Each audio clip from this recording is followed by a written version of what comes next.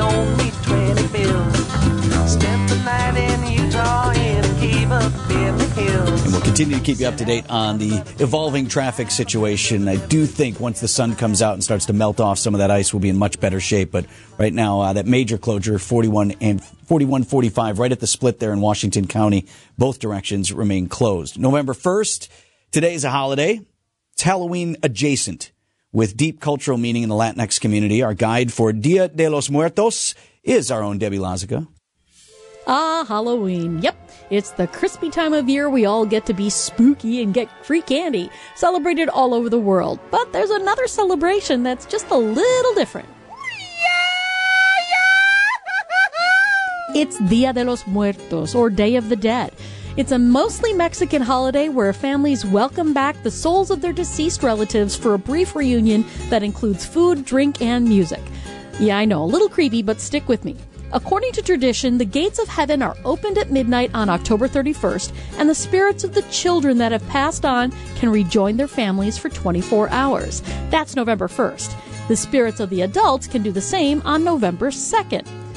Member of the board of directors for Mexican Fiesta, Tamara Olivas, says it's all about family. It is typically celebrated at the cemetery, but nowadays families get together at home and they celebrate the same way they would do it in the cemetery. But you would have pictures, the food, you would have the drinks, and then of course the most important thing, all the memories that you created while they were alive.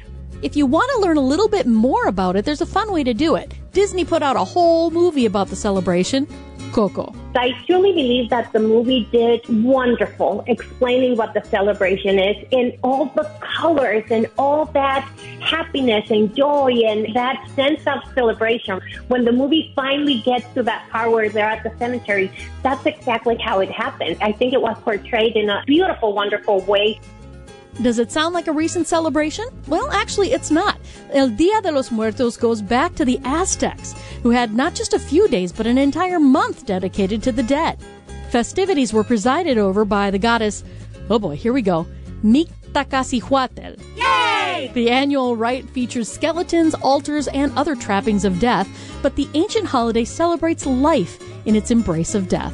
A blend of Mesoamerican ritual, European religion, and Spanish culture. This celebration really became a fusion of both worlds. Nowadays, families put together special tables called ofrendas. It's also where you get tasty treats like pan de muertos, or bread of the dead, and brightly painted calaveras de azúcar, or sugar skulls. Mexican Fiesta is having a 2-day celebration today and tomorrow at their location at Flores Hall in Milwaukee. Admission is free and it's open to the public.